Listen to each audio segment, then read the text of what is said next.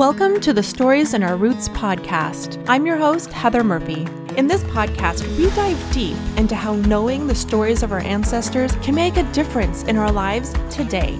Discovering our family history is more than a hobby. It is a way to connect deeply with ourselves, those we love, and the world around us.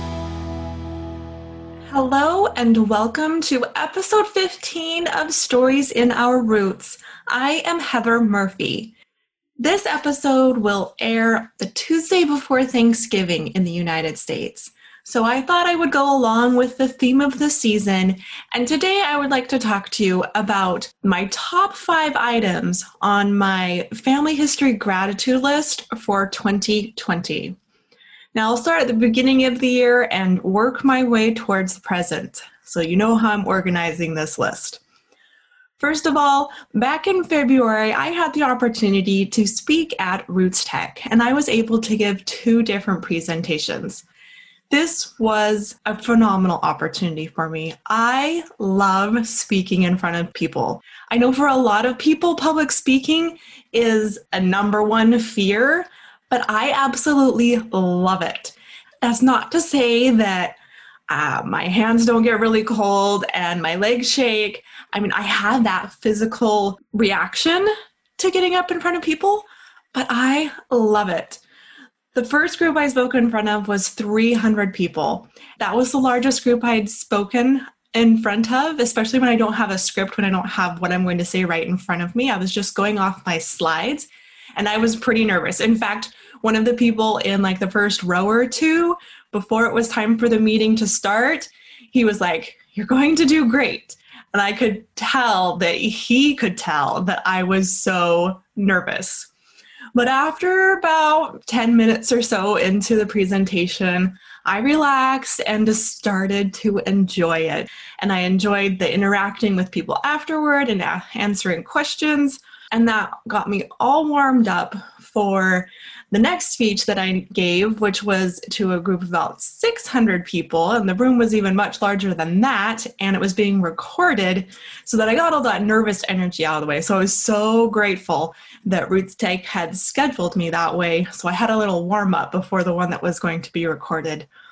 The 2 different speeches that I gave were a little bit different. The first one was about researching female ancestors, and it was very heavy on examples and strategies of different ways to analyze your information. And the second speech I gave was about how to use research tools and logs.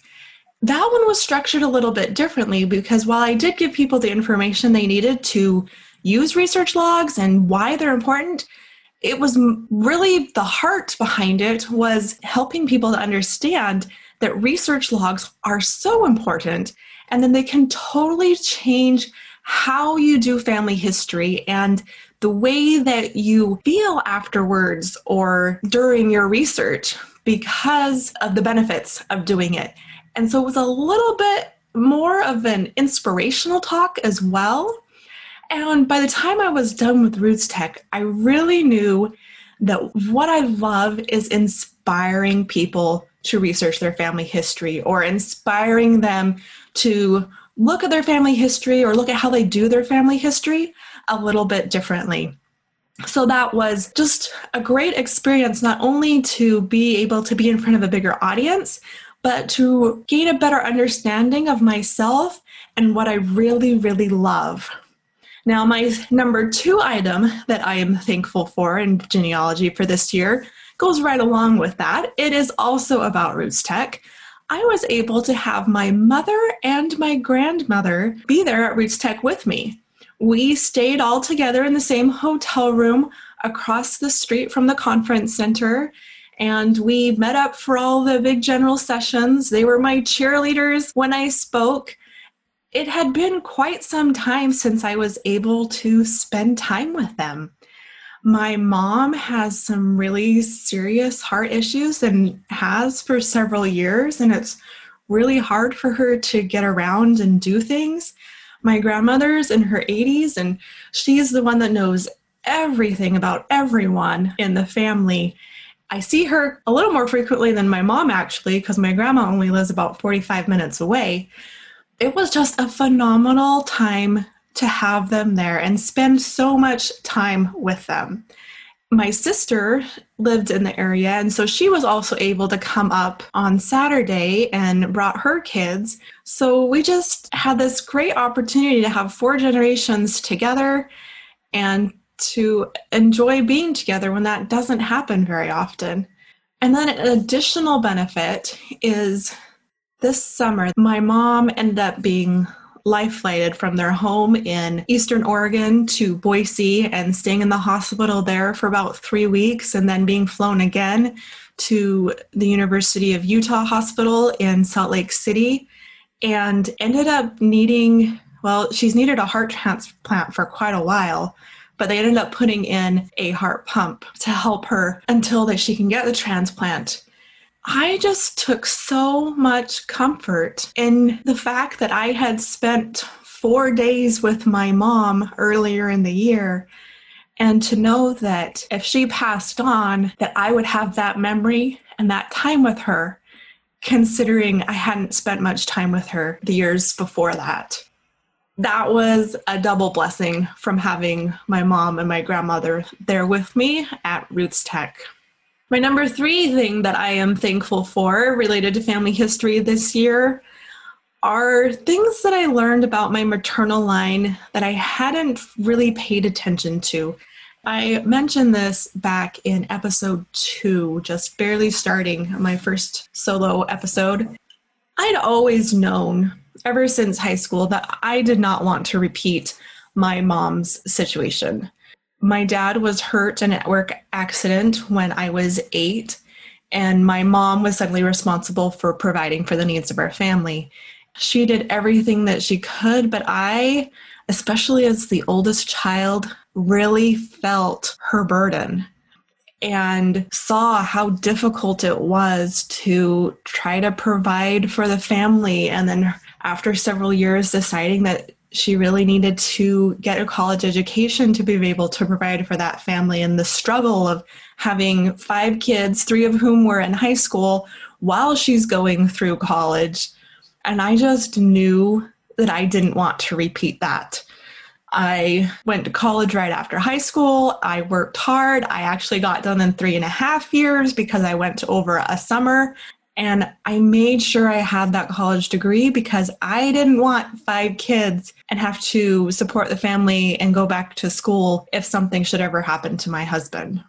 It wasn't until this spring that I realized, as I looked at my family tree, I had made a occupational family history chart where I had written out everyone's occupations alongside their names, that my mother's grandmother had to provide for her family when she was 27, and she had 5 kids and her husband died.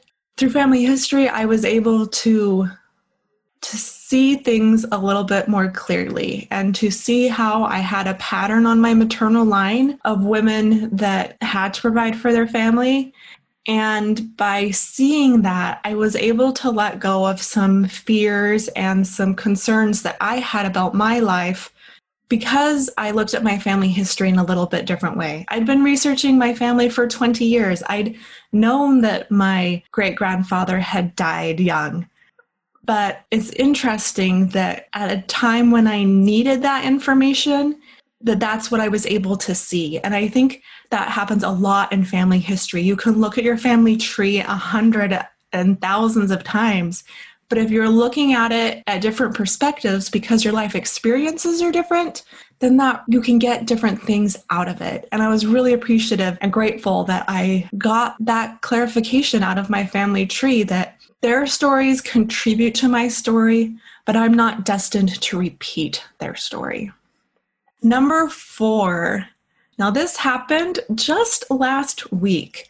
I have a several times great-grandmother who died in an insane asylum in 1883 in Illinois.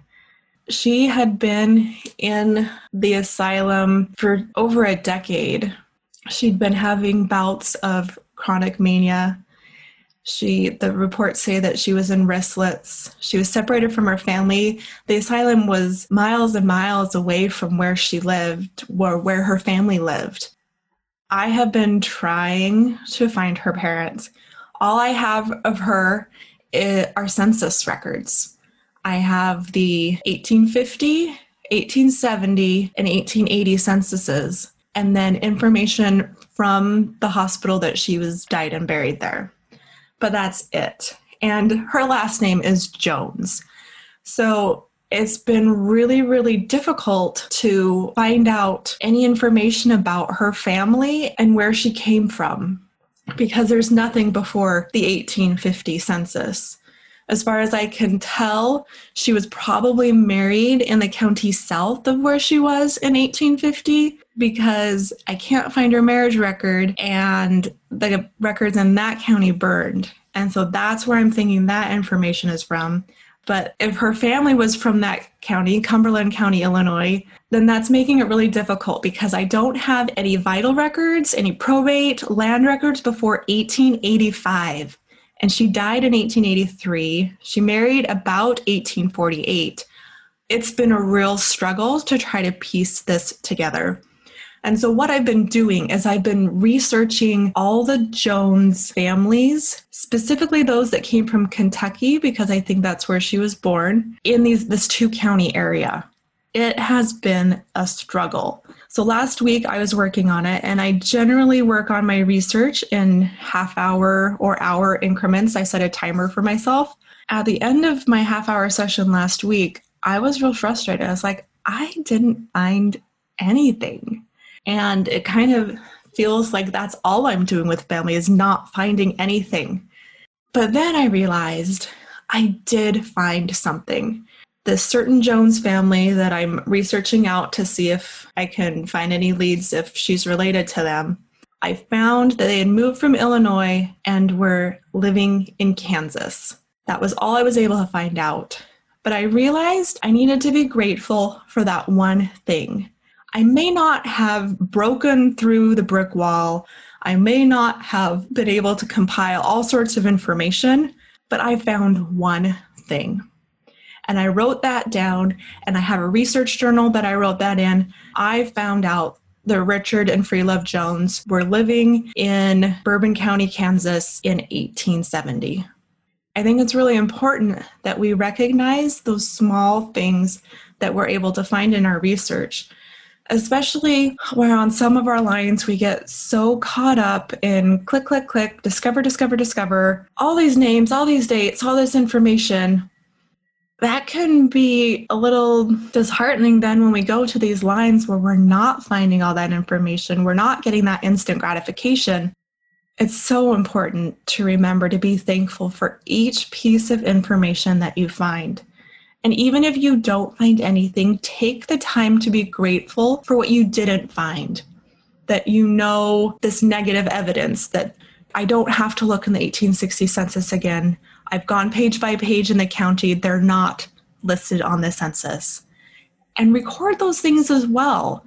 Be grateful for the time and the effort. Not everything that we do in life comes easy, and family history can show us that some things are easy and some things aren't, but we can still work through them and still persevere and not give up and just run for an easier family to work on. Now, the last thing, number 5, that I'd like to share that I am thankful for is this podcast. It has been a real pleasure to interview everyone and to hear the stories and hear people's comments on social media about how they relate to these stories. And I've noticed that even though I ask generally the same questions of all the different guests, they all have their unique answers. There's so much variety in how people got started researching their family, what really stands out to them, the meaning that it has brought to their lives. And I've noticed too that when I've asked people to share about their ancestors, nearly everyone shares about ancestors who faced some difficulty, some challenge, and overcame it, or that future generations overcome those things. And I think that's really beautiful, and a great part of family history is being able to see that life is ebbs and flows between the good and the bad, and that as we look at our family history, we can see that And know that the same is true for ourselves. We know that there's ups and downs in life, and that's just part of life. And when we're in a down, the up will come again. And then we can also look at our ancestors to gain strength, that we can see part of their story in our story, and that if they could accomplish something, then we can accomplish it too. I've seen people who have had family questions that have spanned generations. And through family history research and their effort and their work, they've been able to discover things that their parents or grandparents didn't know and really bring more completeness to the lives of their family members by sharing their stories. I've seen people talk about how they feel like they're part of a bigger story when they figure out their family, that they can see not only actually finding more cousins, more actual relatives, but also different situations where they can see, well, my ancestor had this situation, and because I know their story, I can relate to this other person who has a similar story, helping us to grow in empathy and compassion. It's just been phenomenal to listen to everyone's story and to hear how family history has impacted them and made a difference in their lives. And I'd like you to take time in the next day or two and sit down and make your own list. What things did you learn this year, or what blessings were gained through family history? Were you able to strengthen a relationship with a living family member? Were you able to answer questions that family had been struggling with for years? Were you able to find cousins to connect with? Were you able to find a moment of peace in a year of chaos? In what ways has family history blessed your life this year? And write those things down. When we write things down, we can remember them better, and then also we remember them later on as we read those things. Thank you so much for listening. I am grateful for each and every one of you, and I hope that these stories that you've been able to listen to have been a blessing in your life. Thank you for joining me today for Stories in Our Roots. Please help this podcast grow by subscribing, leaving a review, and sharing it with your friends. If you have feedback or would like to recommend someone to share their story, head to storiesinourroots.com and fill out the form. Thanks again for listening, and I look forward to being with you again next week.